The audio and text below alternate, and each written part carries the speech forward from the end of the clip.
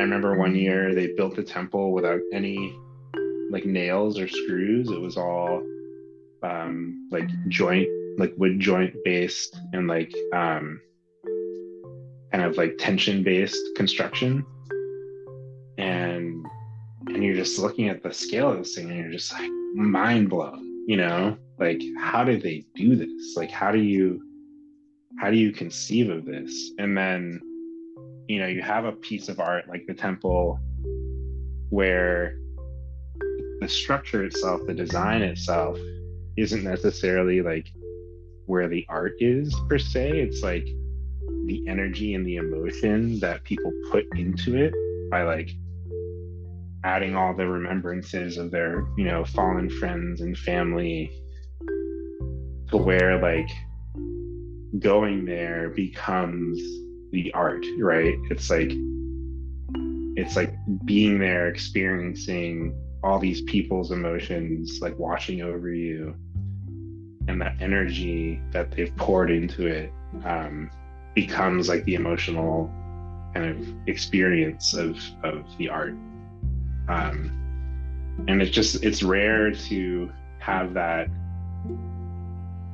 like experience in a traditional museum or like art show. I don't know. Oh, yeah. It's pretty singular.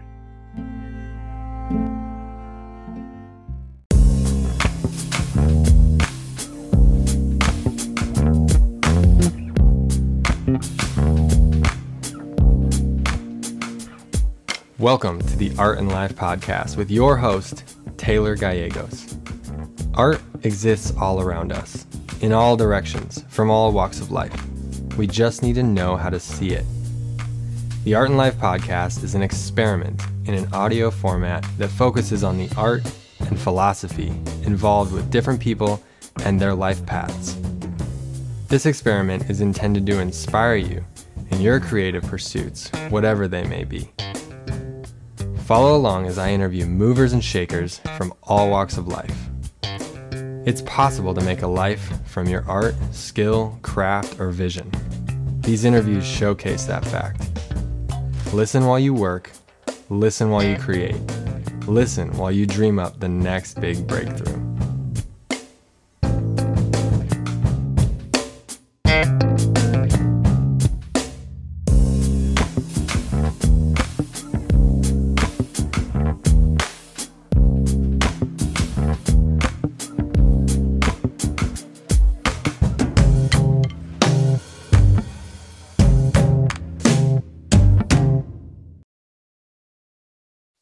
First off, I want to say thank you for listening. The people being interviewed and I are two parts of the podcast, but it wouldn't be complete without you, the listener. I very much appreciate your attention and your energy, and I hope you get as much out of this as I do. If you enjoy what you hear, you can join me on this artistic journey in many ways. You can subscribe to the show, leave a review, share it around. You can join the conversation on the Art and Life Facebook group where you get notified of fresh episode drops. You can join my email list on my website at taylorgallegosart.com on the contact page. You can follow me on Instagram and Facebook at Taylor Gallegos Art. And finally, you can support me on Patreon. So again, a deep and sincere thank you for being here. I appreciate it. Now, on to the good stuff. Welcome everybody to the podcast. I'm your host, Taylor Gallegos, and with me today is a very special guest. This gentleman I met kind of in another world, on another planet, the deep playa, if you will. We'll go into that later, I'm sure. But this gentleman, he has a background in geographic data science, and he spent time as an environmental consultant. His degree was from Stanford in environmental system science, and he's gone through lots of iterations of his professional world, and I thought he'd be awesome to have on the podcast to come talk to everybody. So, Okori Puryear, thank you for being on the podcast. Thanks for having me, man. It's really good to be here. Yeah, nice. Well, yeah, it's awesome. I've respected you since the moment I met you, and I was like thinking about it, like, dude, I need to get Okori on the podcast. This will be a lot of fun. So Yeah, no, it's been awesome to think about being here, and sorry that we couldn't make it work sooner, but excited to be here now. I feel like this is the right time. I don't know if I was ready back then, and so I think have learned a lot, and probably will be a better participant this time. oh yeah. Well, that's the cool thing about this podcast is that I don't really like push to make things happen at any one time because they always seem to come together at the perfect time when it's Yeah, right. So no worries at all.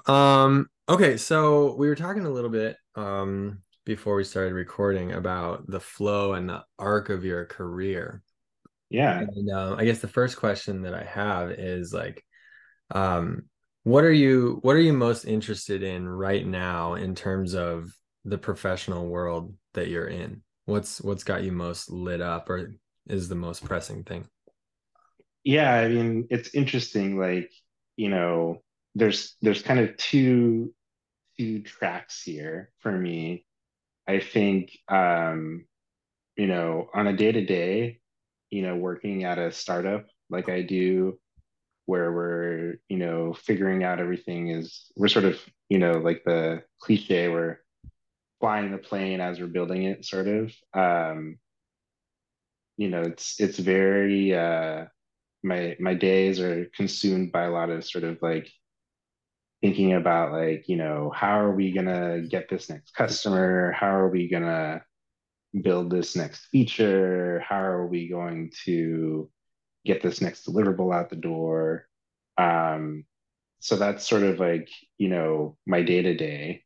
And so I'm thinking a lot about, just like the basics of like organizational, like management and project management and all that kind of like, you know, potentially boring stuff. But if you're someone like me, it's kind of interesting to you. And then, I think in the bigger picture, sort of like long arc of my life, and definitely like post college life, I'm really thinking a lot about climate and the earth, and how humans have had an outsized impact on the various systems that sort of power our earth and really enable humans and other animals and plants and organisms to thrive on this planet. So, there's sort of like a day-to-day thing of, how am I going to kind of keep uh, getting a paycheck and keep, being a good coworker, and then, translate that into how am I going to like show up for my family, and how am I providing for my family. But then I think bigger picture, I'm really thinking about, what's out there, uh, and who's doing what to kind of bend the curve back towards what I would consider a sort of like stable way of living as like a species and a society on this planet. Um, I think where I'm working right now in kind of like the geographic data products space, we're helping a lot of those organizations that are thinking about that stuff, um, helping them to make decisions, empowering them with data so that they can understand the impact of their decisions potentially, or sort of see where resources are going to be most impactfully directed to help kind of bring people out of poverty so that they're not having as much impact, on the surrounding area, and can kind of focus more on, taking care of their families, taking care of themselves, looking at how climate change itself is going to impact various communities, and sort of preparing those communities either through,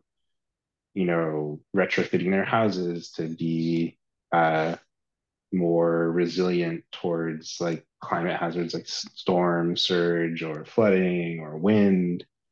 um, or looking at how we can kind of incentivize future development to not be in areas that are going to be impacted by things like sea level rise or increased storm activity.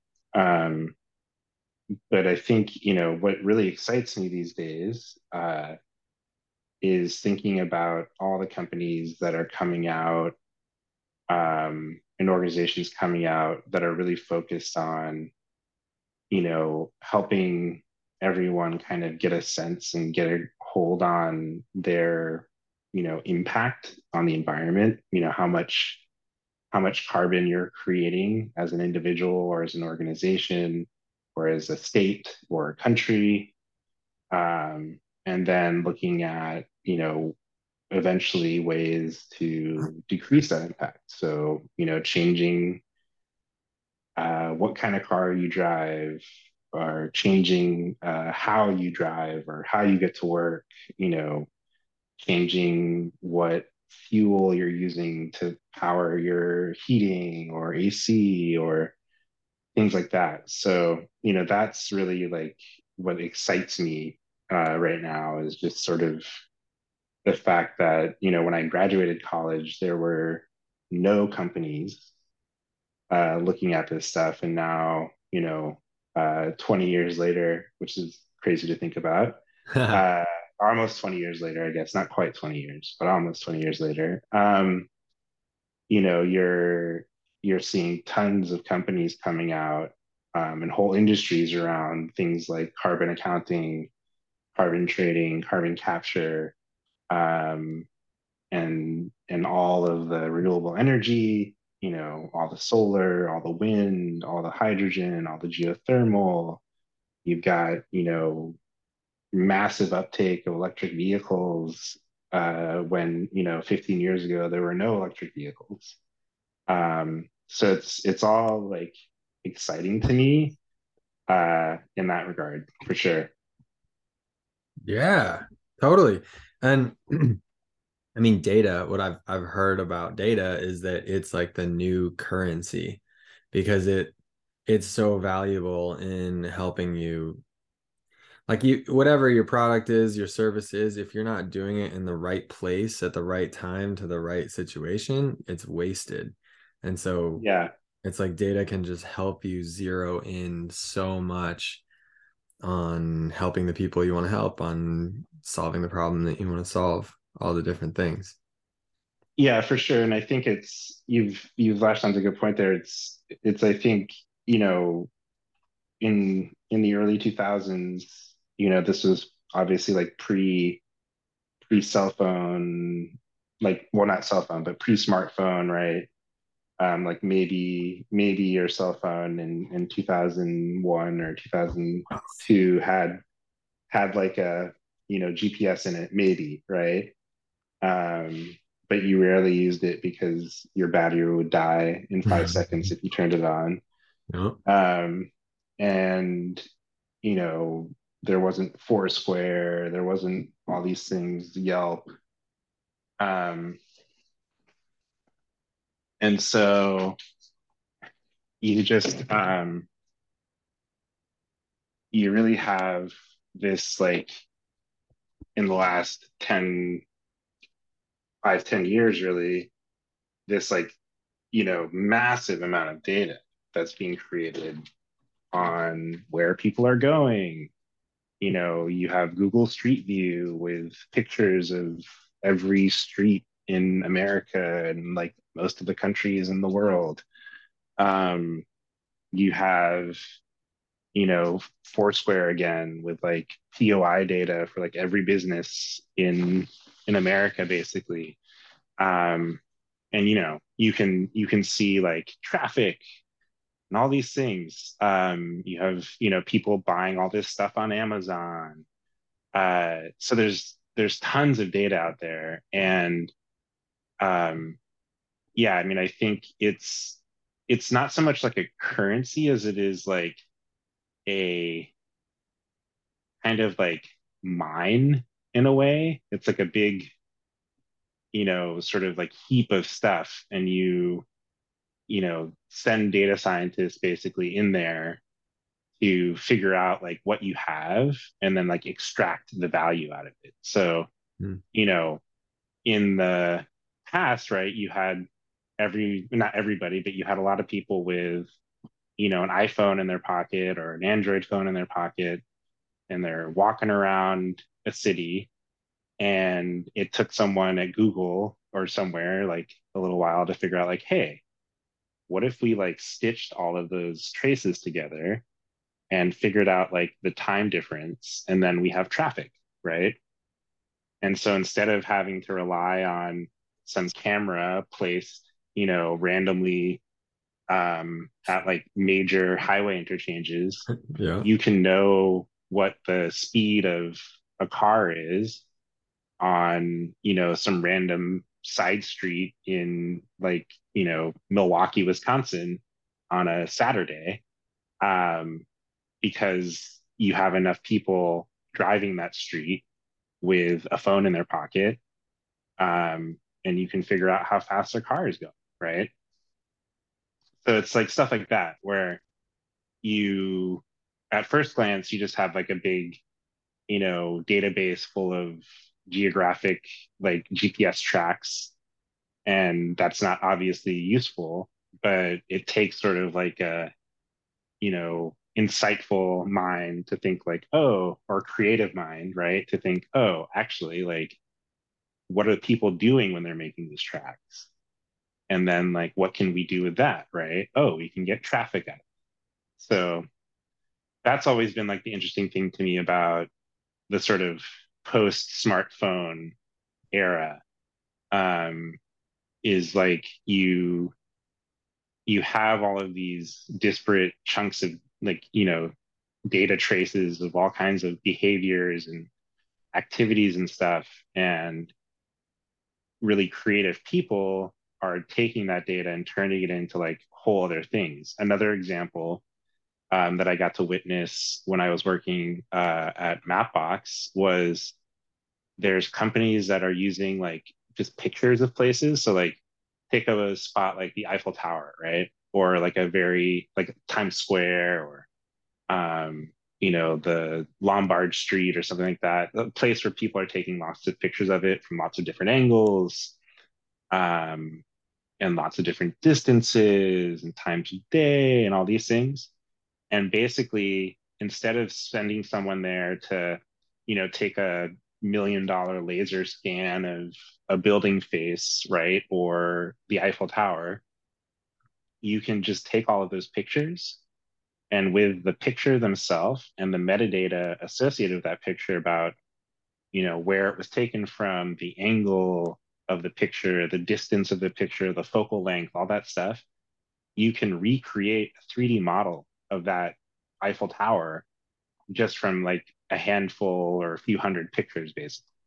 Wow. And so, you don't even have to pay anybody to go out there and map it or make a 3D model of it. You can just, throw those million pictures into a computer program, and it'll spit out like a point cloud 3D image of the Eiffel Tower, which is just like crazy to think about. Yeah.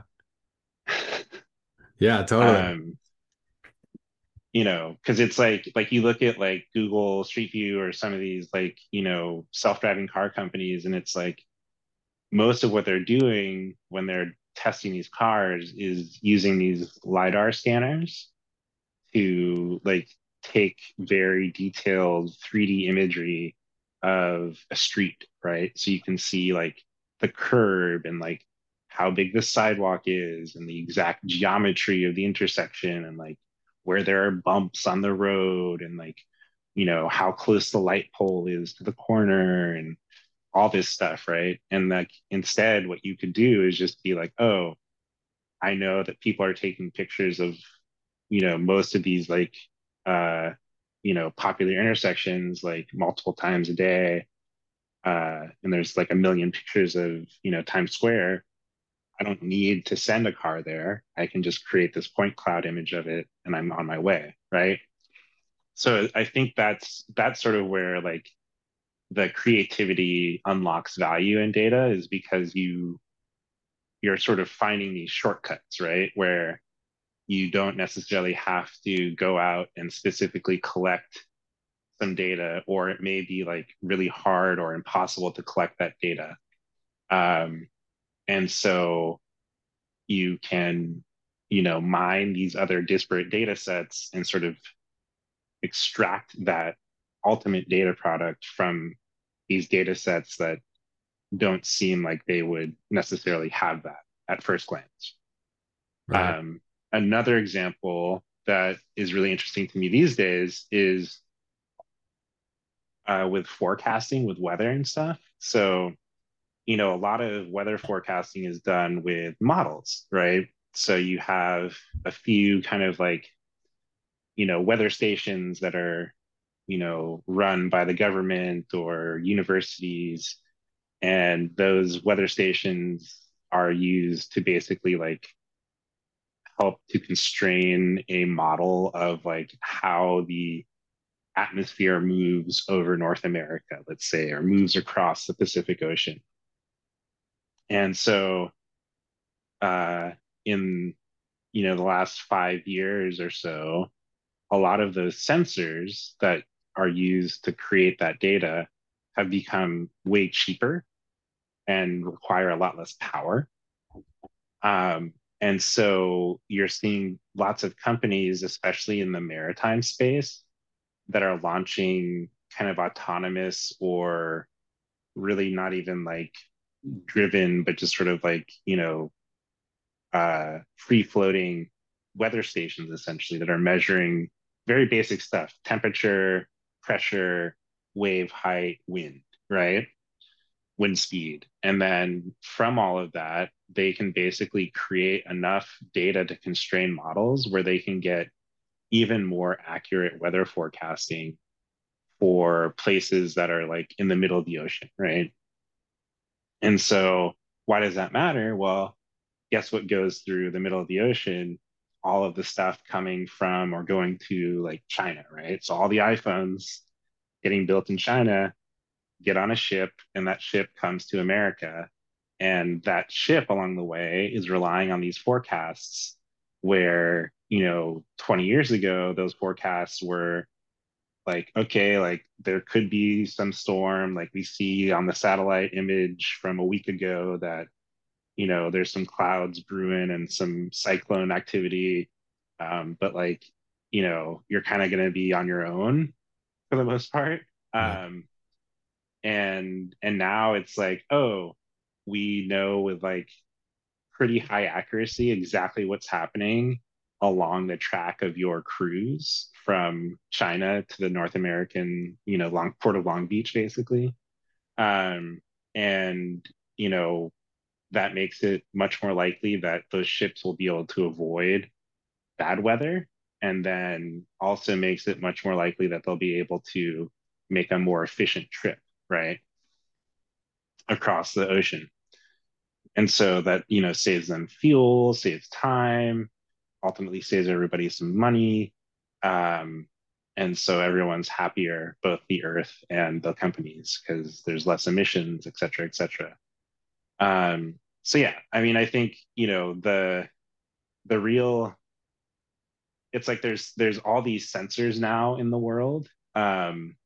And they're reading all this stuff and creating these mountains of data and these databases. And it's really like um, it's becoming its own sort of economy of finding these products, which are basically just like, extractions and transformations of all these disparate data sets. Yeah. Yeah, there's so much more information about everything being recorded times like, Yeah. and now like recording or like what is it, like processing power is going through the roof, and then like memory also is like memory storage is Yep. has like multiplied and multiplied, so there's like it's just so much more information about every single thing going on right now, Yeah.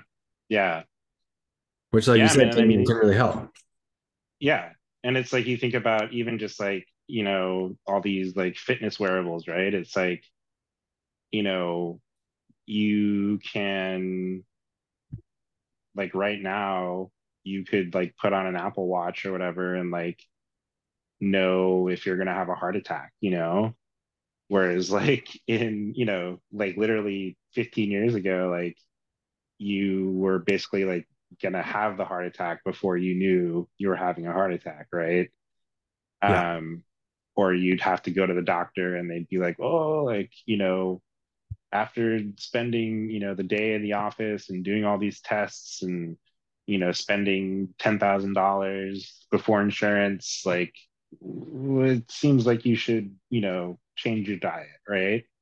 But like now you can like literally eat something and like watch how it changes your heart rate or changes whatever, Yeah. um like I have a friend with type 1 diabetes and they have a continuous glucose monitor, right? So it's like they can literally like eat something and see it change their blood sugar in real time. Yeah.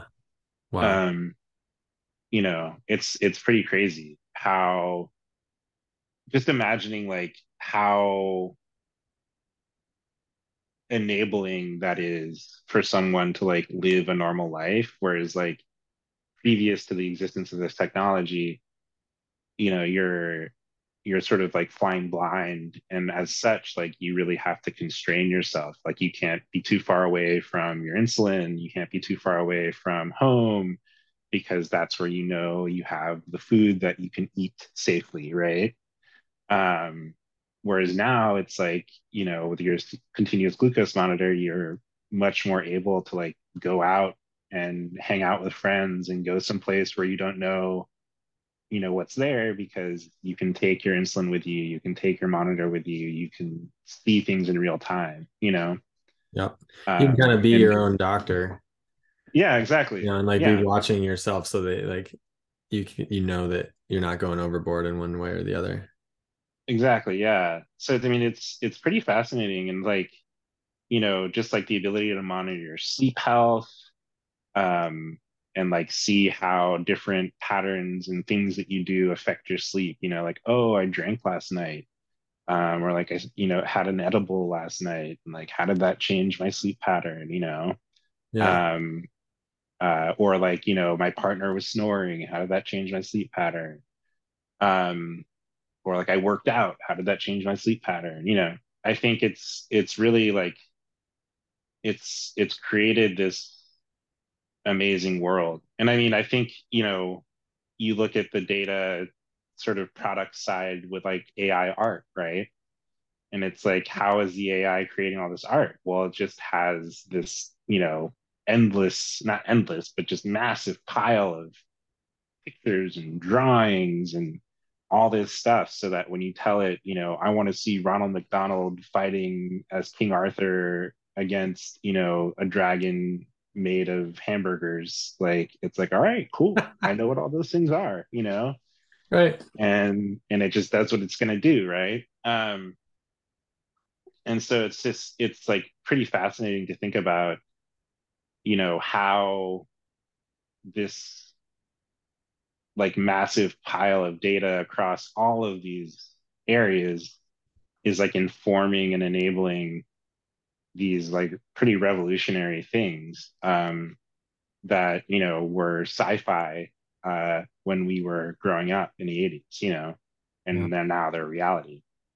Like I Yeah. just saw this crazy video where they did like a real-time translation of um, language on, I think it was on Facebook, um, where they were just like having a conversation, and each speaker was basically having the other speaker's language immediately translated into their native language. So, like not, it was like a universal translator in Star Trek or something, right? Yeah. Whoa. And so you're just like that's like the power of data.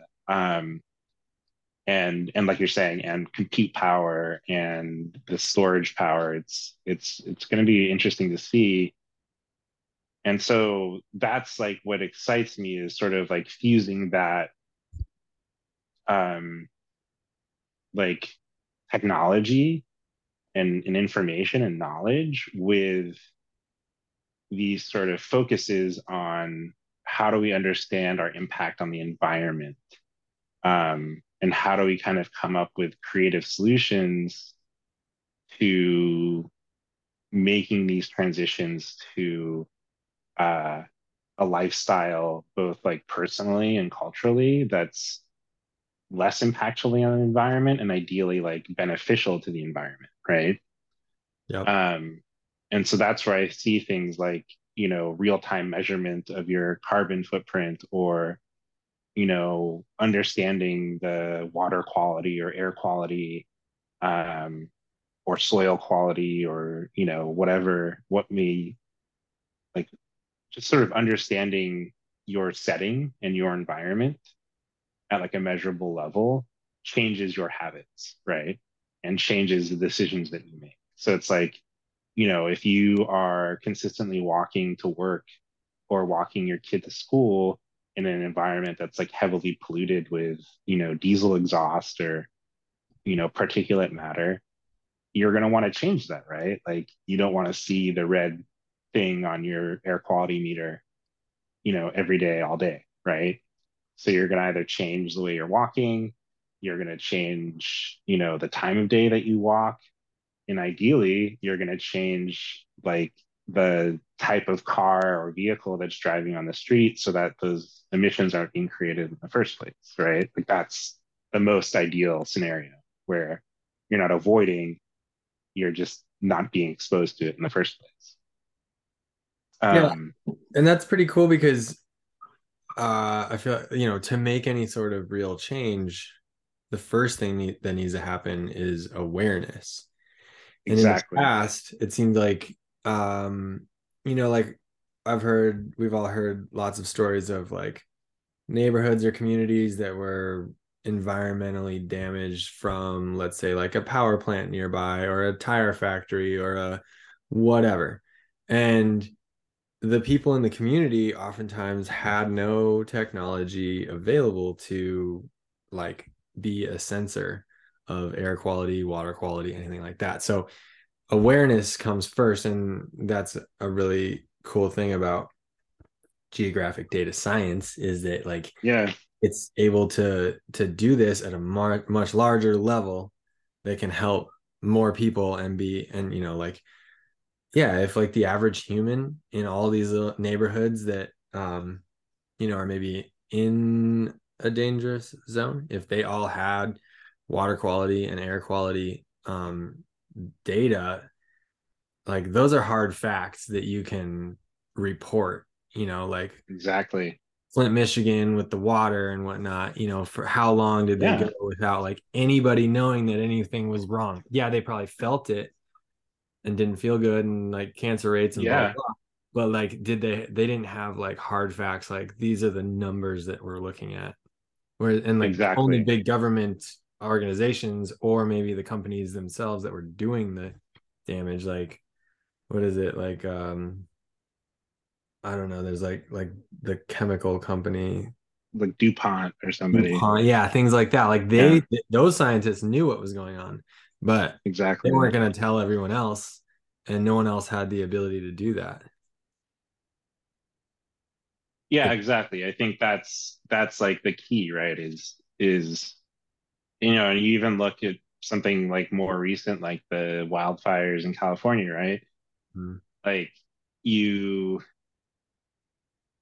you know, you go outside and it smells a little smoky, but it wasn't until you had everyone with like a purple air sensor in their backyard measuring particulate matter pollution, that you really understood like, whoa, this isn't just like smoky. This is like as or worse particulate matter pollution than like Beijing, which, is kind of in everyone's psyche as like the dirtiest place on earth, right?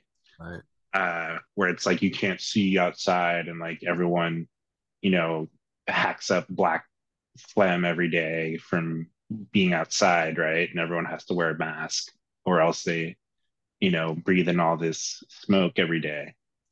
And it's like, hey, guess what? Like, we're worse than Beijing right now. Like, um, and you know, that's because there are these fires burning so hot and so over such a widespread area and for so long, um, that we're we're living in a scenario of worse air pollution than a place that everyone considers to be super polluted.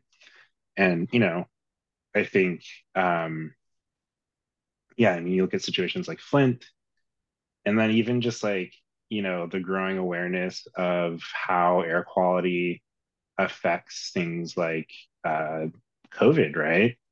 I mean, you've seen so many places in Asia, especially where they've started using CO2 levels in a building or in a room as a proxy for how often the air is circulated, and thus like how often the air is filtered and like how clean the air is basically. And so, a lot of places in Japan, for instance, will like advertise that they have a CO2 level below X ppm, which means that like it's the air is circulated so much that there's very low risk of you breathing someone else's dirty air, right? Wow. um but meanwhile in the United States, like no one is measuring this really at a widespread or sort of like regulatory level. um Everyone just kind of is continuing to sort of ignore it, right? At our peril, right? Because obviously, like, you know, catching COVID is never a good thing, right? You might survive it, but there's always a chance that you're going to have some lingering uh, issues as a result of catching it. And so I think you're totally right. It's like we are at a point now where we can really nail that awareness aspect and just sort of understand where we are and like what's happening around us. And you know there's already a ton of data and a ton of studies that show what happens to you when you are exposed to these pollutants or these low quality environments. um, and so I think it the awareness, basically widespread awareness, forces the issue. It makes it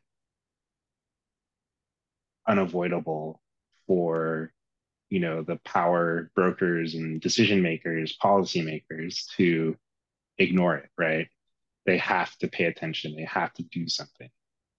Um, and so, that's that's kind of the key, because I think in the past, like you're saying, it was very easy to just sort of brush it under the rug, right?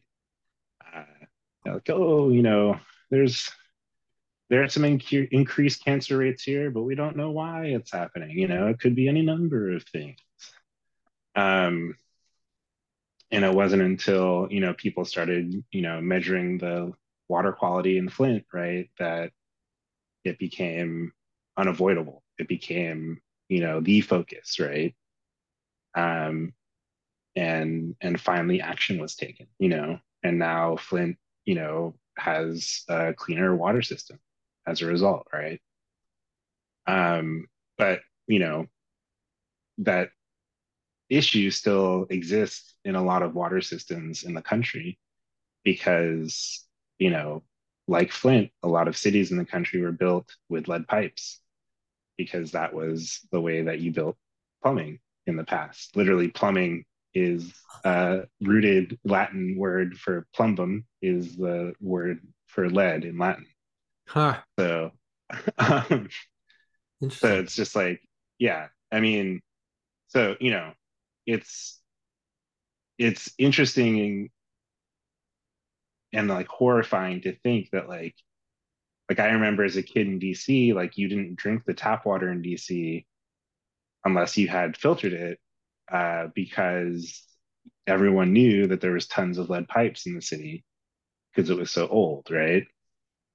And like probably same for New York, same for Philadelphia, same for all those old East Coast cities, Boston. Yep. Um, and then like even, some older West Coast cities or Midwest cities, um, and then you look at like lead paint, leaded gas, um, all that stuff. You know, it's it's a pretty fascinating thing. So I think, yeah, I think it's just like we're on the cusp now of, an era where people are really able to understand the environment that surrounds them in a way that they weren't in the past. And, you know, it's enabling the standard sort of human reaction, which is I don't want to like be unsafe, right? Like most humans have a self-preservation mindset. And so they want to, move to or be in a situation that is safe. And they are going to demand that from their leaders to enable or provide safety, right? And I think that's sort of the like hard part with climate is it's like getting easier to measure things like CO2 levels and things like that. But there's not necessarily like an obvious safety issue, right? Because things are happening so slowly in a way, or in a way that like isn't necessarily like immediate or obvious. Um, so it's like, there might be one more or like a slightly stronger hurricane each hurricane season, right? Or maybe it's like the snow is melting a little sooner, the flowers are blooming a little sooner, the birds are coming a little sooner. Um, but there's nothing like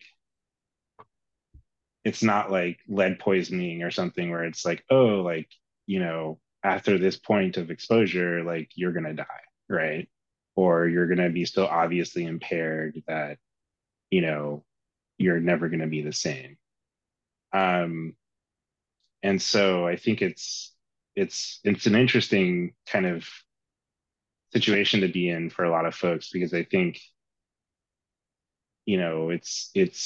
it's easy to be aware, but it's hard to make that connection to that sort of like self-preservation drive that then generates action, right? Yeah. And, and so I think that's why you're seeing all these like sort of, outlandish like protest methods of, pouring tomato soup on Renaissance paintings and spraying the Bank of England with fire extinguishers, etc. Um, because you know it's sort of like folks are trying to create those sort of like negative consequences or something Mhm. so that it sort of kicks people's awareness and self-preservation instincts into action and something gets done, right? Yep. um they're sort of at a loss of like how do we like wake these people up to the fact that like there's this impending doom, and that we're running out of time to bend the curve and avoid really, catastrophic consequences in the future. Right. um yeah, I don't know. I also saw this interesting thing on that front. It was like talking about temperature and how, you know because like temperature has been rising inexorably, but in a way that's like not so intense. So it's like it's inevitable. It's like for sure hotter than it was, 10, 15, 20 years ago. But it's like it happened over a long enough time scale that it hasn't like it hasn't really like sunk in how much hotter it is, you know. Um, and then you look at like these heat waves, like in China or even the one that we had in the States for a while, um, and all the droughts and everything, and like you, it's sort of just like it, you know, you would think it would be so much more impactful and like awareness building, but because it's sort of happening in this like slow enough fashion, it just kind of becomes like background noise. Like your sort of baseline keeps moving along with the temperature increases. So it never really feels that much hotter because your baseline keeps going up as well. Does that make sense? Yep. Yeah. I thought that was interesting. It's just like um, just sort of like a peculiarity of like human perception basically and how it plays into these like long-term um, dynamics around climate. Oh, totally. It's like the scale of it is like sort of too big and too slow for us to really engage with it properly. Yeah.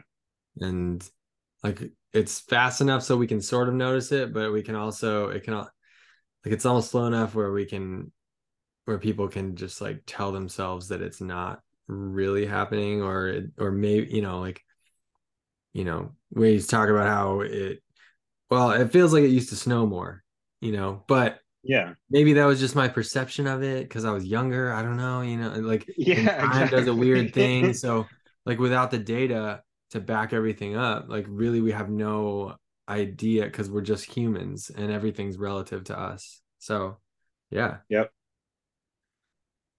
I know what you're Yeah. saying. And I feel like I just saw something recently that was like there was some glacier somewhere or some piece of like chunk of snow that like never used to melt and now it's like melted like completely every year for like the past 3 years or something. Um, and yeah, it's just like it's interesting how these things sort of just like start to happen and reach a tipping point before you even like have picked up on the trend, right? Yep. Um, and now it's like, will it ever snow there again? Like, or is that ice just gone now? Yeah, it's like it's concerning stuff for sure. It's because I think like that's I guess why I'm like thinking about you know like data science being an important tool and probably even things like artificial intelligence being important tools in helping humans like see these patterns and act on them before it becomes like a or like act on them before we would if we were sort of relying on our own kind of like perception um, and like pattern recognition to act on them. Yep. Yep. Um, I think we're gonna come back to this for part two because this is fascinating and I want to talk more about it. All Um, right. but we should jump into the questions here. Yeah, yeah, yeah. All right, great. You're ready for it, it sounds like. Yeah, yeah. Let's do it. Okay. Um, okay. So these are four questions that I ask everybody at the end of the part one for this season. And every season I change them a little bit. But question one is, what is your advice to aspiring creatives? And the word creative I'm using with a capital C, as in like these are people that are creative in all different backgrounds and genres and fields. Creativity is like a way of thinking and problem solving and growth. And, you know, so there's aspiring creatives all over the place in all backgrounds. And what's your advice to them? Yeah, it's a good question, man. I think, I would I would really look to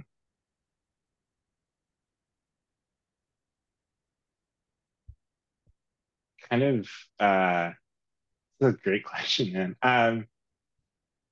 I think my advice is really to explore both your mind and also the world as much as you can.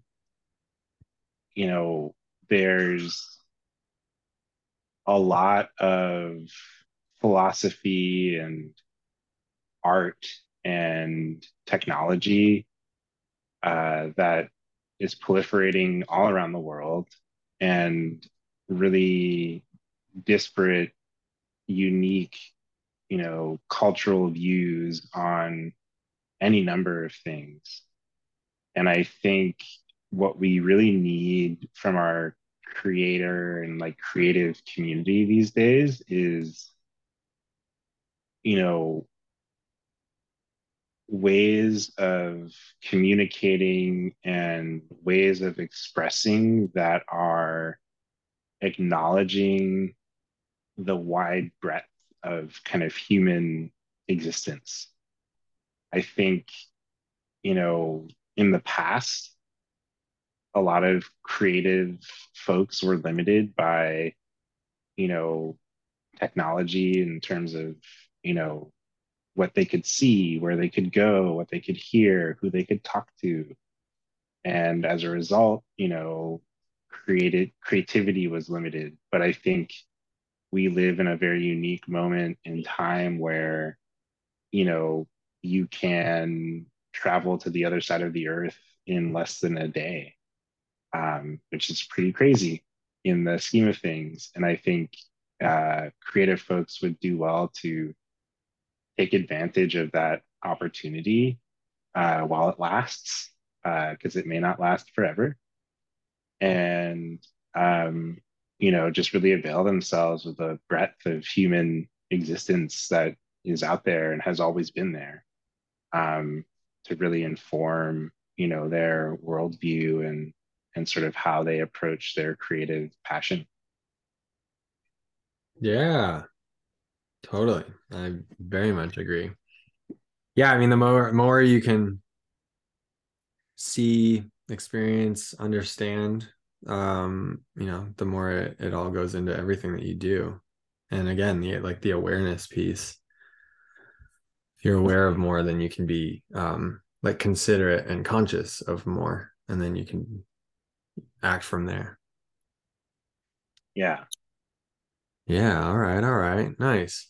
Um, okay, cool. Now, question two is you've got a magic wand.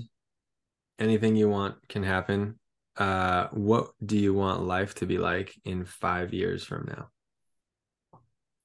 Oh man, that's a deep one. I think I would hope in 5 years from now, if I could wave a magic wand, I would want folks to, I don't know, I think sort of building off my last answer is like, I want people to feel connected in a way that I don't know if people feel right now.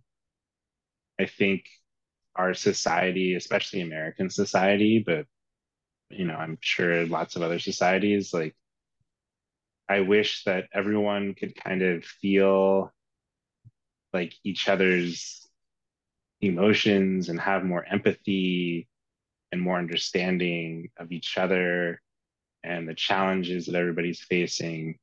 Because I think that would really open up a lot of beautiful things in terms of compassion and, like I said, empathy, and just really helping people to, um, not take each other for granted, not take existence for granted, and do what they could do to help each other, kind of, have everyone living as comfortable and kind of like as enjoyable a life as possible. And I think right now people are too close-minded, I don't know how that works, but that's what I would hope for in the next 5 years. Is like maybe we're not quite there to like full connection, but we're at least like there's some pool or forum or something that's like allowing people to really get a sense of how everyone else is living, um, and engendering a lot of open thought and questioning of assumptions and things like that. Yeah, totally. I think it goes back to the traveling element quite a bit. Yeah, Like, just being in some like in a new space and experiencing other people, culture, place, all the different things. It can really like create a connection that you like tangibly can feel. yeah, for sure. Yeah. Like I got to go on this trip to it was down the Danube River in Eastern Europe, Mm, Vienna yeah, to the Black Sea. And like getting to go through Romania and spending time there. I I mean Romania is just next to Ukraine, but I yeah, feel like I kind of know what it's like there, you know, yeah, and like I can feel a connection with that place and those people. And yeah, like once you create a connection like that, it's like it's there. And then yeah, exactly. yeah, and if everybody could be a little more connected with everybody else, that might be a really good thing. Maybe it might Yeah, be I mean, I what think we need. yeah, I think that was like the thing that I loved about things like Facebook, etc., is like, you know, it enabled connection in a way that didn't really exist before. Yep. Um, and that can be used for nefarious things, but I think on the whole, like being able to see what's happening in Ukraine firsthand, as opposed to like having some foreign correspondent from the news tell you about it, uh, is like really powerful in kind of breaking down barriers to understanding each other's humanity. Yeah. Yep. Because you have that like firsthand connection. Yeah, for Um, sure. nice. Yeah. All right. Question three. Have you Yeah. gotten to see or experience your work affect a person or the world on a deep level? If so, tell us. Hmm.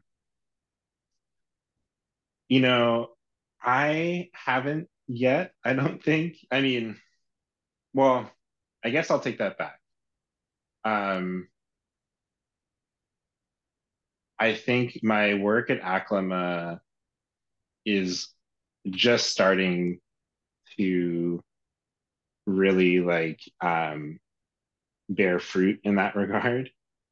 I helped to kickstart a really revolutionary air quality measurement program in California initially, but I know now since then they've expanded their coverage. But even just within California, I think um, you know tools like or technology like Aclima is building have really helped the local community in Oakland, for instance, shine a light on the air pollution caused by industry and the highway there, the 80, and like the port and all the idling trucks and the diesel pollution and everything like that. So, I'm hopeful that that awareness, like we've been talking about, will lead to action, will lead to changes in rules about truck idling, more enforcement of existing rules about truck idling, and changes in how schools are built and operated with regards to air pollution and air quality, so that kids aren't being exposed to as much air pollution. And I would imagine, I mean, like we were talking about with the environment and Yeah. the way that the scale is so long term, I would imagine that the effects of your work and all the companies you work with, like those effects would also be more long term. So like, Yeah, I think it's for sure that way. yeah, Um, but my hope is to one day be involved like directly with like, you know, basically like helping to accelerate you know, the part of the carbon cycle that humans haven't been accelerating historically, which is the mineralization and sequestration of carbon. We've been working diligently as a species to mobilize tons of carbon back into the atmosphere after millions of years of plants largely turning that carbon into leaves and bark and roots, and then sinking that carbon into the bottom of the ocean or under the rocks on the earth. And I'm really excited to think about technology and companies coming up these days that are focused on the other half of that equation, which is turning that carbon in the atmosphere back into leaves and roots and shells and burying it back into the bottom of the ocean and the earth, so that we can kind of again bend the curve back towards where the natural variability should be in terms of volcanoes and such releasing carbon, and then plants and stuff sequestering it. hell yeah. Hell yeah. As I like it. I mean, that's cool. It makes me think about like how much creativity is going to be involved in like environmental progress in all the different ways. Oh, for There's sure. I there's so mean, many solutions that are needed in all these different areas, and it's going to take a lot of like really good data, understanding what's going on in the problem, and then creative solutions to figure things out. exactly, yeah. That's so key. Um, I think it's pure creativity, because I think the science is well understood. It's chemistry, it's physics. Like there's no getting around it. But I think the creativity is in like how you use technology, biology, physics, and chemistry together to turn, you know, to like speed up these processes that are naturally occurring, but we need them to happen faster and like at a bigger scale. Yeah, yeah, totally. Um, all right, sweet. Okay, this is the last question of the section, and that is drum roll. What is your definition of art? Oh man. Um, that's a good one. I think for me, art is something that evokes uh, an emotion, or is distilled from an emotion or an idea. Um, my uncle Martin is a pretty famous artist. He's a sculptor mainly, but has been a painter and all kinds of things. And um, you know, I got to go see his work at the Venice Biennale right before COVID in 2019. Nice. And he represented the United States. And a lot of his art and a lot of his pieces there kind of focused on, slavery in the United States. And, they were very, not simplistic, but just very like austere pieces. They weren't like elaborate. It wasn't like, mixed media videos and sound and stuff. It was very like stark, and it really to me like drew out these emotions and made me think about these periods in our history as a country, and made me think about, my ancestors, um, kind of on both sides, both like, my ancestors who may have been the owners of slaves and my ancestors who were slaves. And, just like the history of our country. And I think that to me is art. It has to be about something, and it has to kind of be challenging, um, to you. It can't, you know, because I think especially like at the Venice Biennale, it's art everywhere, right? Ostensibly, but there's a lot of art there that's just kind of like there. Um, and it's not really like challenging or like evincing of emotional response. And to me, like that sort of fails my test at like what art is. I like it. I like it. It's like a pass fail. Um, Yeah, and I like how you you've got like a line that needs to be crossed. Like either yeah, this is like it's art or it's not. And I mean I really like that it's like it's conveying of an emotion and an idea. It makes you think and feel and you know, yeah, I feel like what you're talking about is like really high, like good art, really like yeah, quality art is that like that's what you want art. That's what we all want art to be. yeah, That's great. yeah. And I mean, it's like, you might fall short. You might like not quite get there. You might not quite evince the emotion that you were going for. But I think like as long as you set out with that as your goal, like, you know, that's art. Yeah.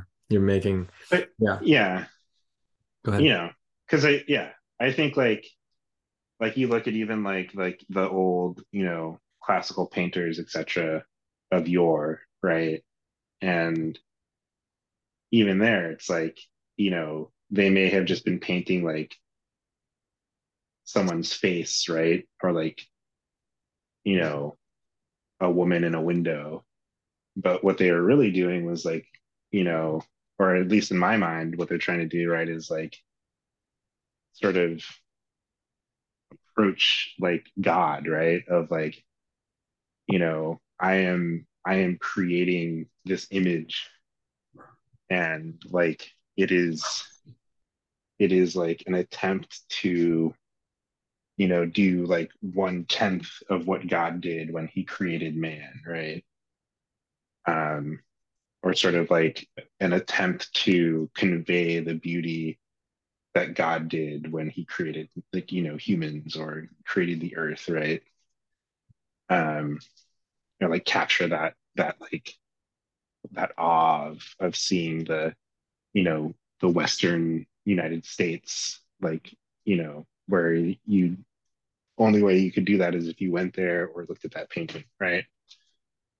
And sort of just like coming to grips with like the majesty of God's creation. So, that's sort of what I'm getting at is like it's got to be like about something more than just like, you know, whatever. It's got to be like about something bigger than you and bigger than, commercialism, right? Because it's like it's easy to just like put something on paper or on canvas, but it's like much different to like try to affect someone's state of being by putting something on paper or canvas. Yeah. Yeah. Making big effects. I like your Yeah. perspective. I would definitely go check out an art museum with you. It's big stuff. Um, Yeah. yeah. Yeah. All right. Well, that's great. Um, yeah, let's talk more about art in part two here. I mean, All one thing right. we didn't even dive into is the art at Burning Man, and that's where we Yeah, go. man. All right. Well, we'll But we'll get we'll back to we'll that. We'll get we'll back get to back to that. that. All right. Now, what I this is the part of the podcast where I thank my guests for coming on. So, Okori, I just want to say thank you for taking your time and your energy and sharing your expertise and your Oh perspective yeah. with us. This has been a great convo, man. Yeah, man, and we've had some really fun times together, and Yeah. I've always loved the conversations that we have because they've they've always had depth and like a real I don't know, consciousness to them. I've always felt that from you. So yeah, man. Cheers to you. Thanks for being on the podcast. All right. All right. And then this is the part where if you wanted everyone to follow you, then they could, or if you have a suggestion for anything else that people could follow that's important or whatever, you can do that here. I guess I would just say don't worry about following me, but you know, I would look in your communities and try to find folks who are bringing awareness to environmental degradation and environmental improvement, and do what you can to help them out, and always support your local artists. Yeah. Love it. Love it. That's a good one there. Okay, cool. We're gonna take a little break. We'll All be right. back for part two. Now, Corey, can you give the people one last bit of wisdom before we go? And this can be about anything, doesn't matter what. Oh man. Um, On the spot that's a wisdom. great question. That's what we're going On for. the spot wisdom, I think I would just say make sure to hydrate and make sure that you sleep as much as you can at night so that you can wake up rested and hydrated. Love it. Perfect. That's good advice, people. All Yeah. right. Sweet. Well, we'll be right back with part two. All right. Part two is brought to you by Steady State Roasting in Carlsbad, California. This place is my favorite coffee shop on the West Coast, and the coffee is the best. They roast all their own coffees from around the world and have a roasting collective for the local coffee making community. Check them out in the village of Carlsbad or order their beans online at steadystateroasting.com. And we are back. Oh, Corey, you there? Yes, I'm here. Perfect. How you feeling right now? I'm feeling good. Um, yeah, just looks like it might rain, and that's a good sign. We got Tell, some tell the people where you bananas. are. I'm in Kailua Kona on the Big Island of Hawaii. And I'm looking out my window right now at some bananas that are starting to blossom, and really stoked about that. Nice. You guys just moved there recently. We did just move here. We have been living in California for a while, but the aforementioned wildfire smoke um, and having a kid kind of reoriented us to um, living in California. Uh, so we started looking elsewhere, and then I have had the blessing as a little kid to grow up in a place called Micronesia, which is even more in the middle of nowhere, out in the Western Pacific, and really loved that experience. I think it was important for me as an African American to grow up in a place where I was brown like everybody else for the most part, and people like my mom and other white people were the rarity.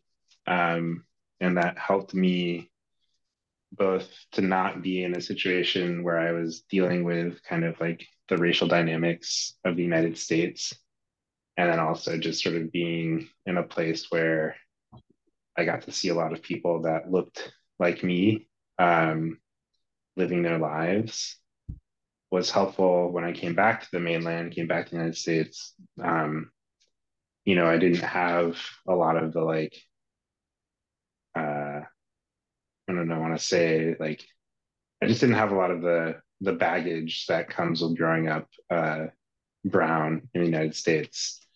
And so having had a kid, it seemed like, you know, moving to Hawaii would be awesome as a place where similarly, like white people are in the minority. And uh, he could grow up, hopefully, with less of the like racial constructs that exist on the mainland, um, and hopefully be able to understand himself outside of those constructs a bit more before he's thrust back in potentially as an adult. Right. Yeah. Yeah, especially in like a person's formative years. Like Yeah. if those were elements that were forming them, that would be a really big like challenge for your whole life.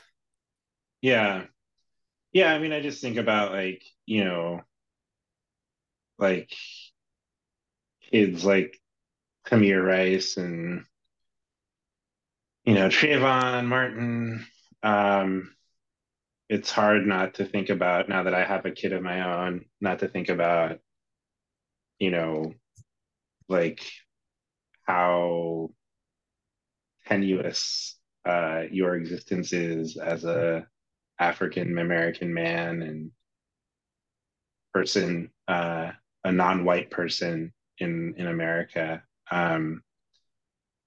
So I'm just excited that he is out of that like dynamic, um, and can kind of grow up, you know, sort of free of that like overarching uh, construct. And I'll be a little less fearful when he goes out into the world on a daily basis. And I think and hope that he'll be a little less fearful too. Yeah. Yeah, and so when did you go to DC? When did I go to DC? I was born in DC, and then we came back when I was probably, I guess I was like 7 or 8. Um, and, you know, it wasn't really until we got back there that my dad, like, had the talk with me that every brown kid has with their parent about, just sort of how you're going to be perceived. And, I was lucky to go to private school, actually Georgetown Day School, which was in the news with Ketanji Brown Jackson's Supreme Court confirmation. Um, got a kick out of that. But, that school was a really unique school because it was the first integrated school, even before Brown versus the Board of Education, in, I think, maybe even in America, but certainly in Washington, D.C. Um, and so, the history of that school was very unique and very like uh, racially progressive. But by the time I got there, um, there wasn't really a huge African American student body population there. Um, and, obviously, like, this was like post Rodney King, etc. So, there was a lot of like awareness of how Black people were treated by the police and, um, just society in general in like the post Reagan America. Um, and so yeah, definitely just like had that talk with my dad when we got to DC, and um, you know, was always aware, like when I was hanging out with my friends, especially in high school, at parties and stuff, that like, you know, if we were drinking or whatever party, and the cops came, like I was going to be the one that got in trouble, and definitely had classmates who were African American, go to jail where the other kids at the party didn't even get like a ticket. Um, so, I think it's always been like front and center for me, just like that fact. And I leapt at the chance with Sylvan. I was like, oh shit, yeah, like I've always wanted to live in Hawaii, and I think it's going to be great for him to live out here. And we're blessed to have jobs that support that. And, let's take advantage of it while we can.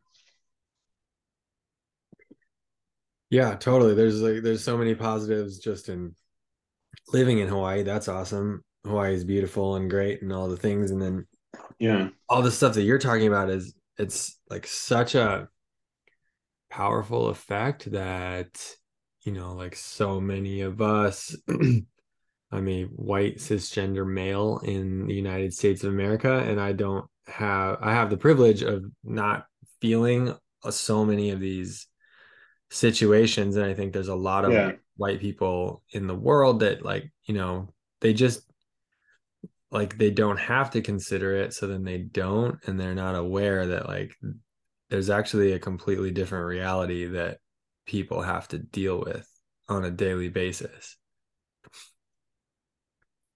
Um, Yeah. yeah, and it's like it's very unfortunate that that's the case. Yeah, I don't know. Yeah, no, I really feel you on that one. It's interesting because I think, that to me was like the biggest awareness I had as an adult, like especially once I started doing like some therapy, um, was you because even as an African American person, it's like I think a lot of people don't realize the like mental load that's placed on pretty much every African American person, um, just like on their day to day existence. You're constantly having to sort of read the situation, make sure that you're not being, threatening, um, make sure that you're not like carrying anything illegal or doing anything illegal or even, being perceived as doing anything illegal.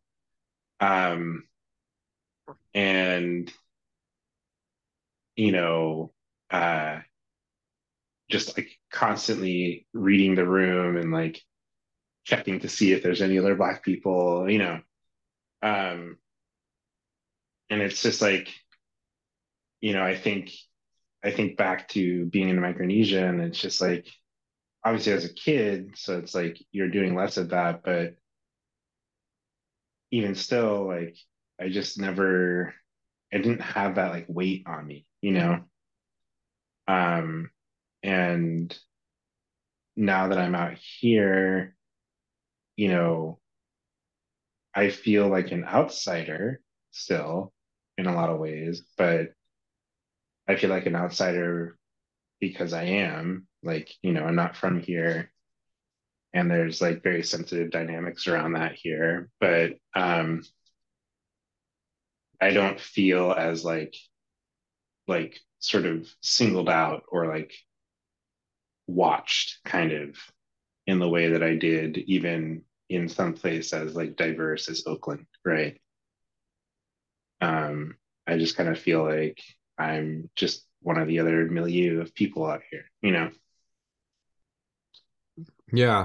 Yeah, and I would like as humans, we're like there's such a complexity to our social dynamics, and Yeah.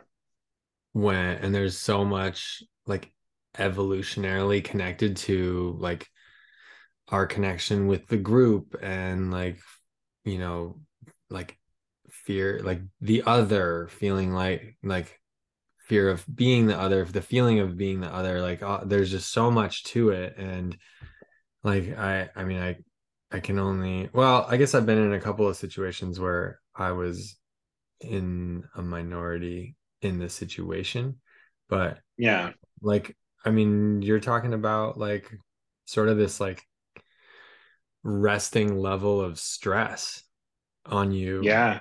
all times, I would think. Yep. And like what that would Yeah. do It's what that would do to you would just be like really challenging. And then like the effect over time would, it would just be exhausting and hard. yeah, it is exhausting for sure.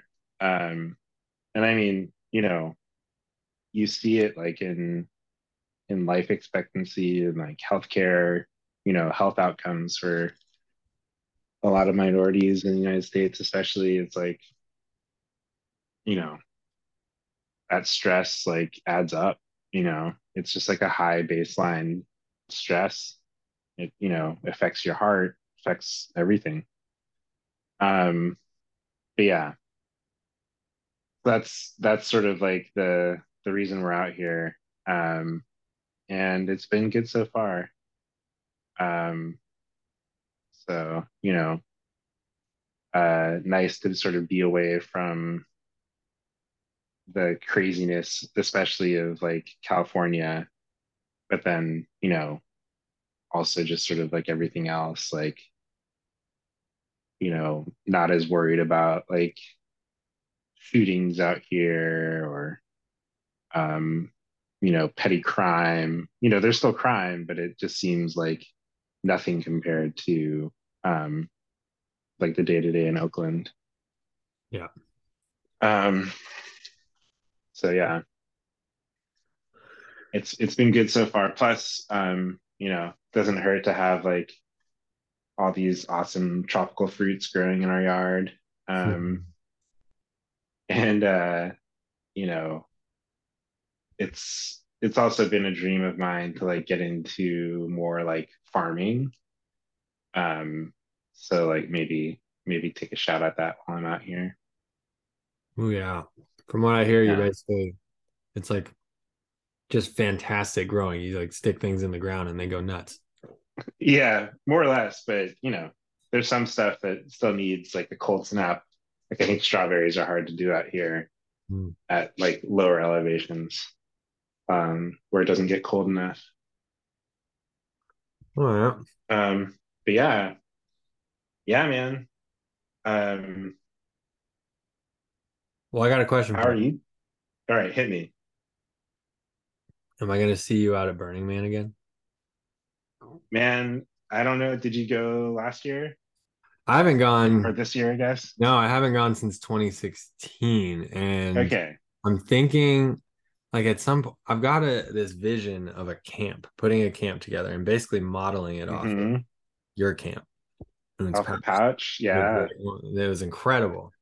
I got to go with Tyrone brought me, and that was when I got to meet Yeah. you, and that was in 2012. And um, I want to do one called the Gallery. I'm not going to go into it, Okay. but but yeah. So I've got this idea, and I've got some people, a bunch of people who are interested. But every year, it's like, man, it's a ton of work, Yeah, it's so much work. but it's so awesome. And It like, is. It is. uh, I mean, I saw some pics from this year. Um, we had like a small pouch presence.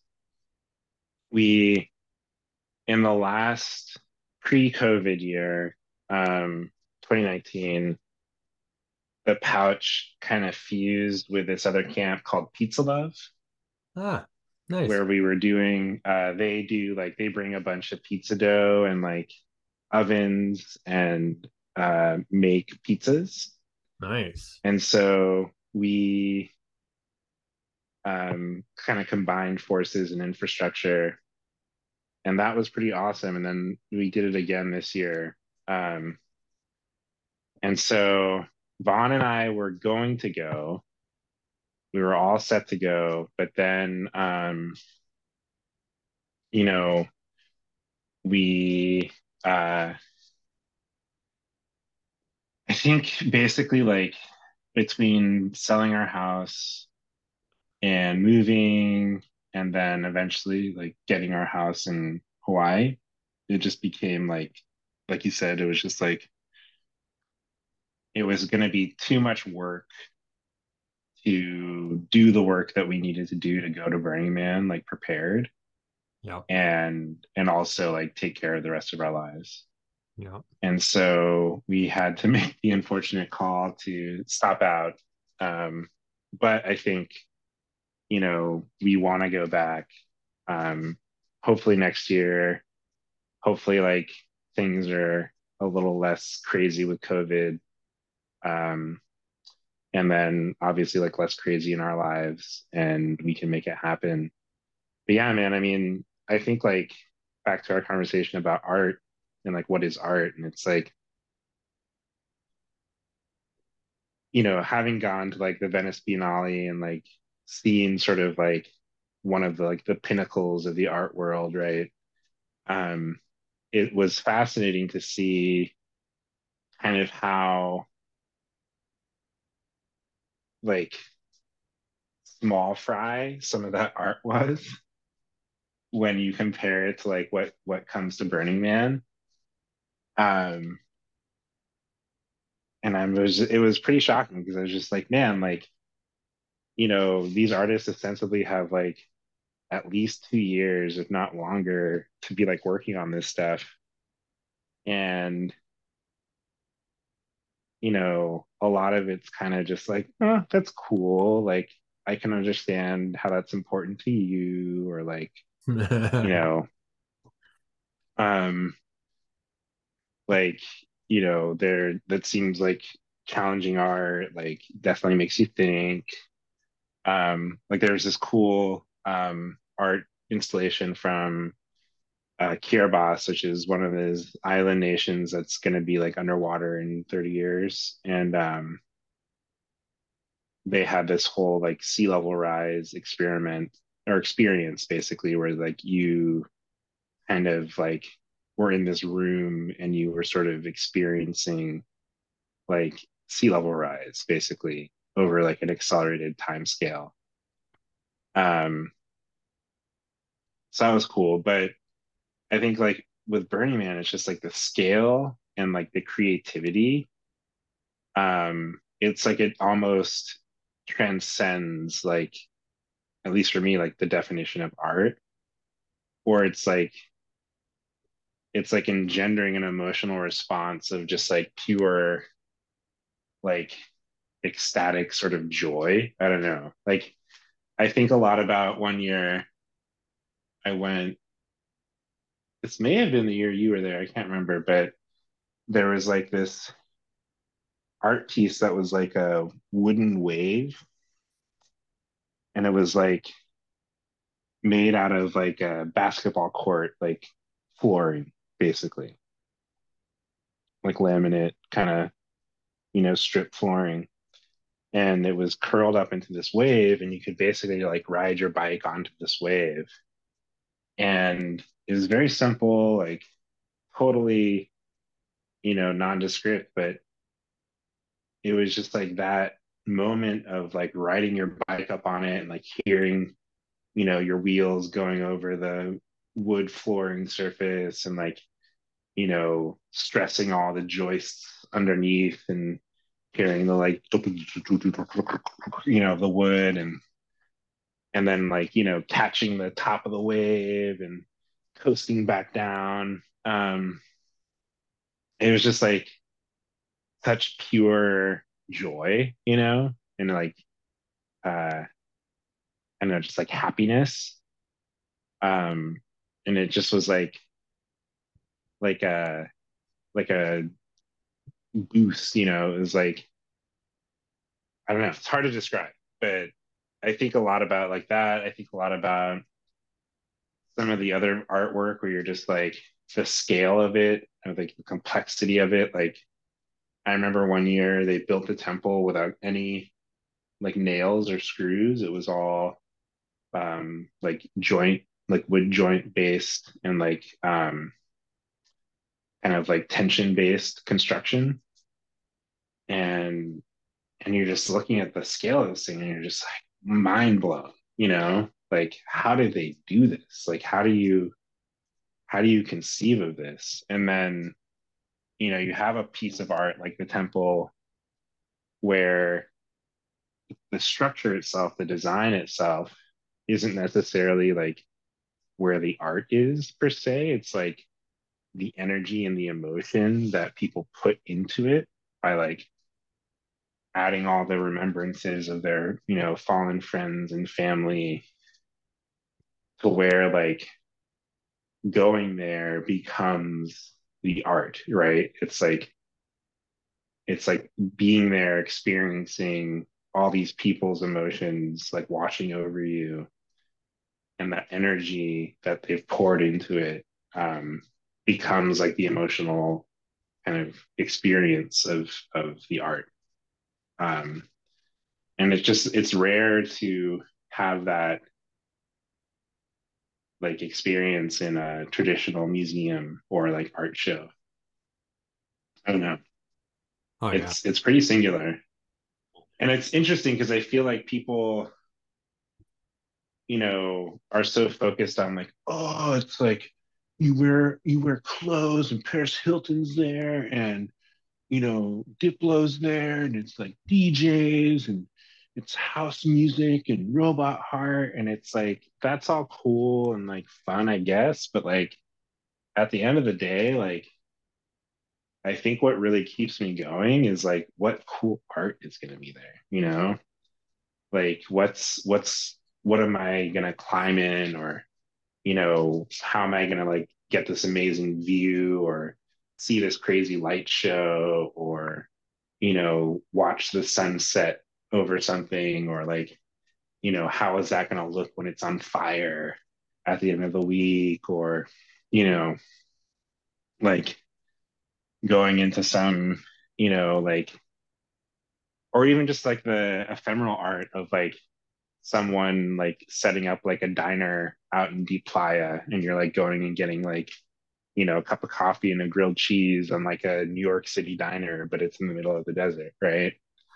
It's there's just like such a broad and like whimsical and sort of like ephemeral aspect to it all that I think is like hard, it's like impossible to reproduce in other venues and like kind of containers. I don't know.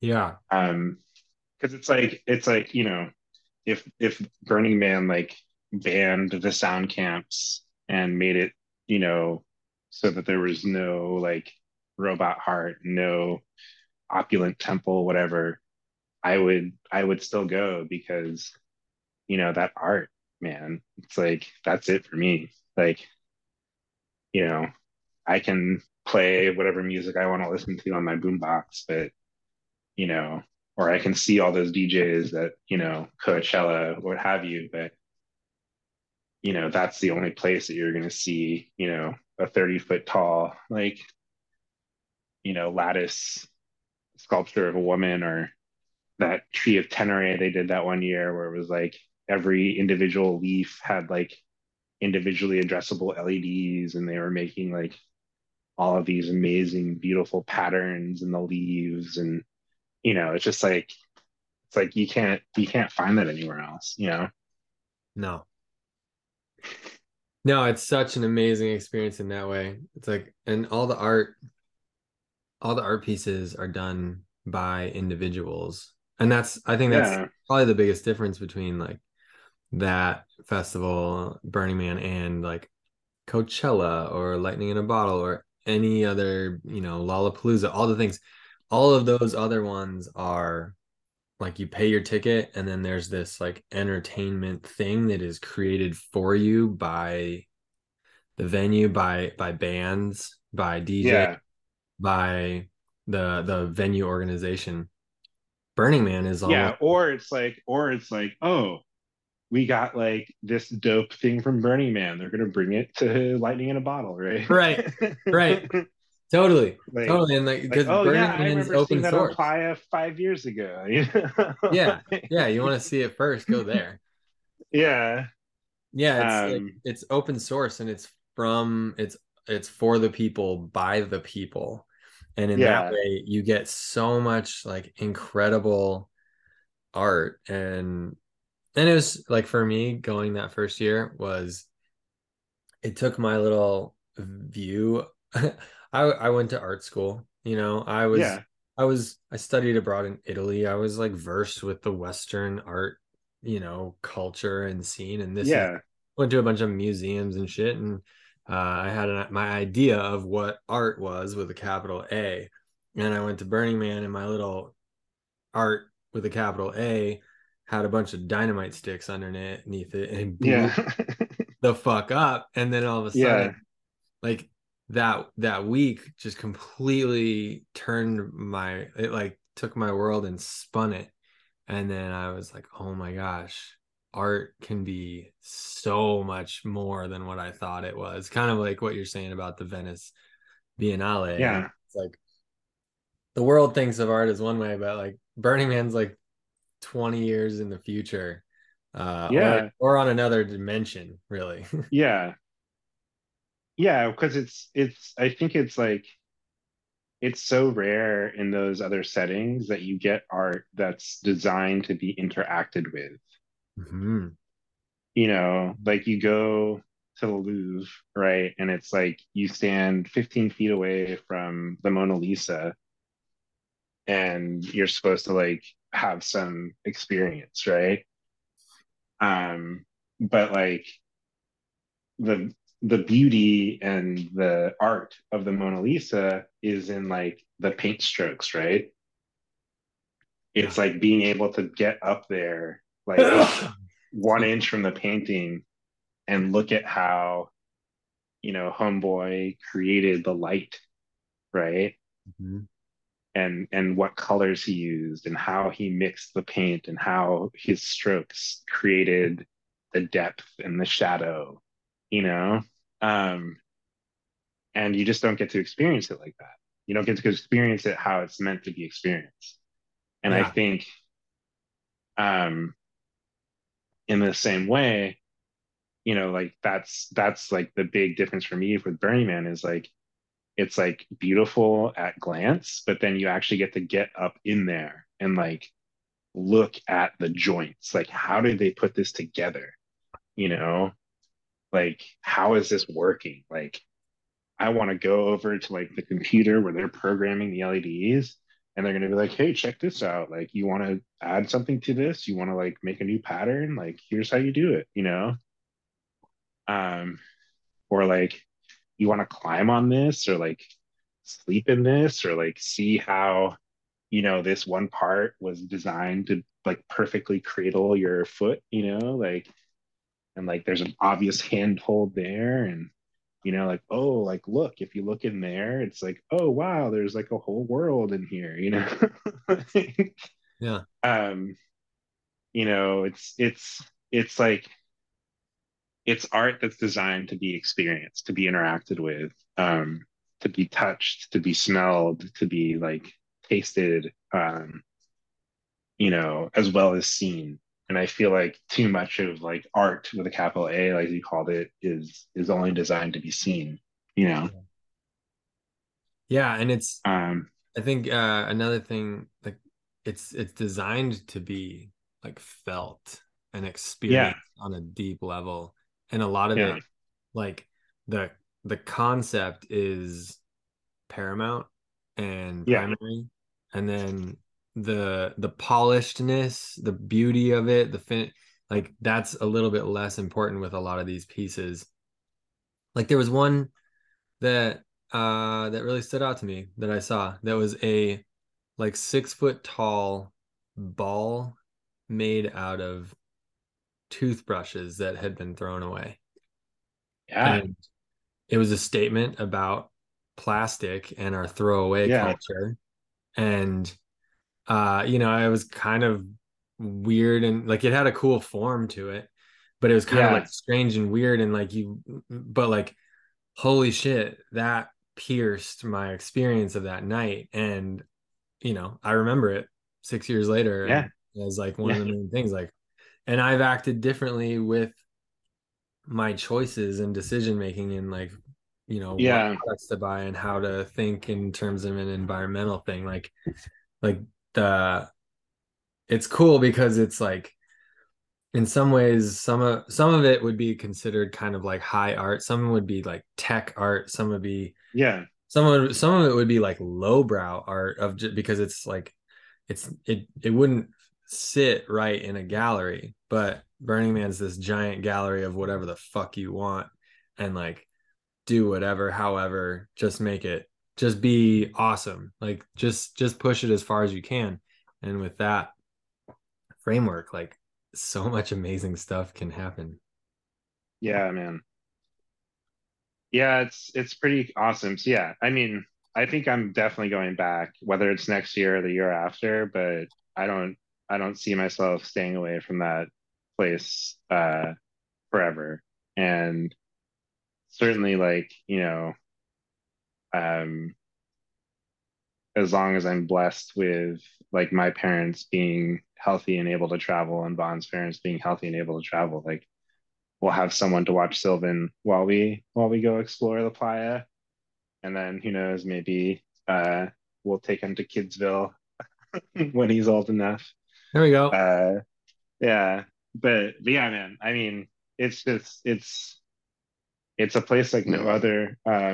It's an experience like no other. And like you said, it's like it's it's a great way to like not only experience but also like reflect and like think about yourself and like how you're showing up in the world and for your family and for your friends. Yeah, I'll be back for sure. Nice. Yeah, I'm thinking 2024 is my year. 2024. Yeah, Yeah, yeah. that's what I'm Well, aiming let at. me know. Keep me in the loop on your ideas and plans because if worst case, like I think we have plenty of infra and like good standing at the pouch, so we could always help you glom on or help you get out there. Sweet. Yeah, Sweet. Let's do it. All right. Well, yeah, that sounds like a plan. I'll keep you in the loop. yeah, And yeah, man, this is great to have you on the show. I'm really glad that this worked out. yeah, man. This is a great convo, and thanks for reminding me why I'm in this industry and where I am in the first place, and hopefully helps me keep going and keep my North Star in focus. I love that.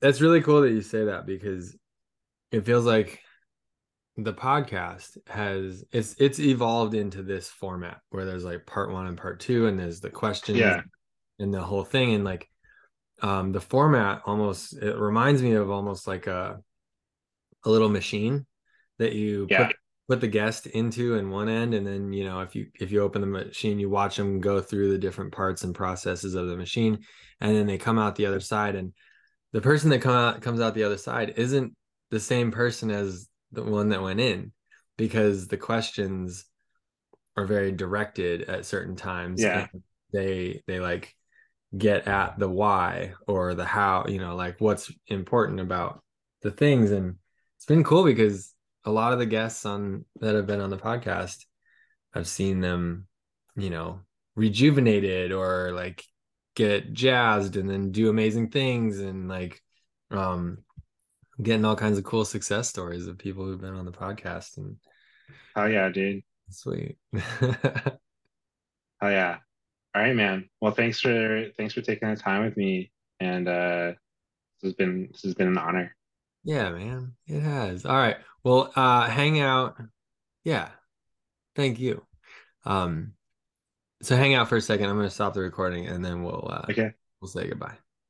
Later, everybody. Later.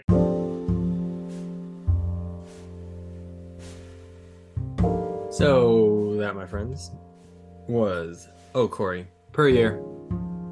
He's awesome. That was a great conversation. Yeah, it's really fun to talk to people who've been to Burning Man about Burning Man and the art of it, and it's really cool hearing a person who's well versed in, you know, the fine art world, through his uncle and through his life experience, and then also through the Burning Man lens, because it's just so epic. I recommend everybody go at some point in their lifetime, because it's amazing. And if you're a creative artist of any kind, I recommend you do it sooner rather than later, because it will influence you in awesome ways. I promise you.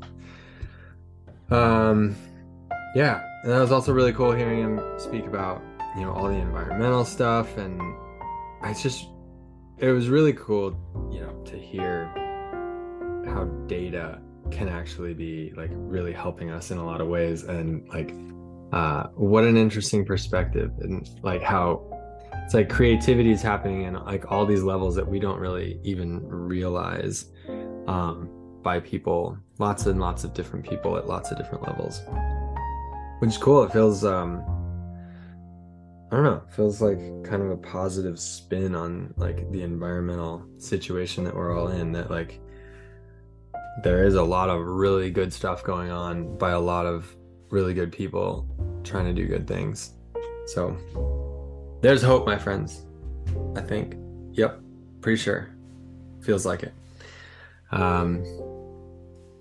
And yeah, also when we got off the call, I just thanked Okori for sharing his perspective on you know, the racial experiences that he's had in his life and what that's like, because like I said, like, you know, I've never had to go through those challenges and experience those things, and a lot of people haven't, but just because I haven't or other people haven't, it very much does not mean that it doesn't happen all the time, that it's not real for lots and lots of people. And you know, in order to solve problems, we need to have awareness that there are problems, and yeah, there are. So we need to work together to figure this shit out, everybody. Yeah, that's all I got, I think. I hope that you are doing awesome things, that you're doing creative work, and yeah, that you're going after making an effect, making a big impact. What is going to impact the world, other people, you know, things on a large scale? These are good questions to ask when we're creating and making our work in whatever field or form it is. So take that and run with it. Sounds good? All right, everybody. Cheers.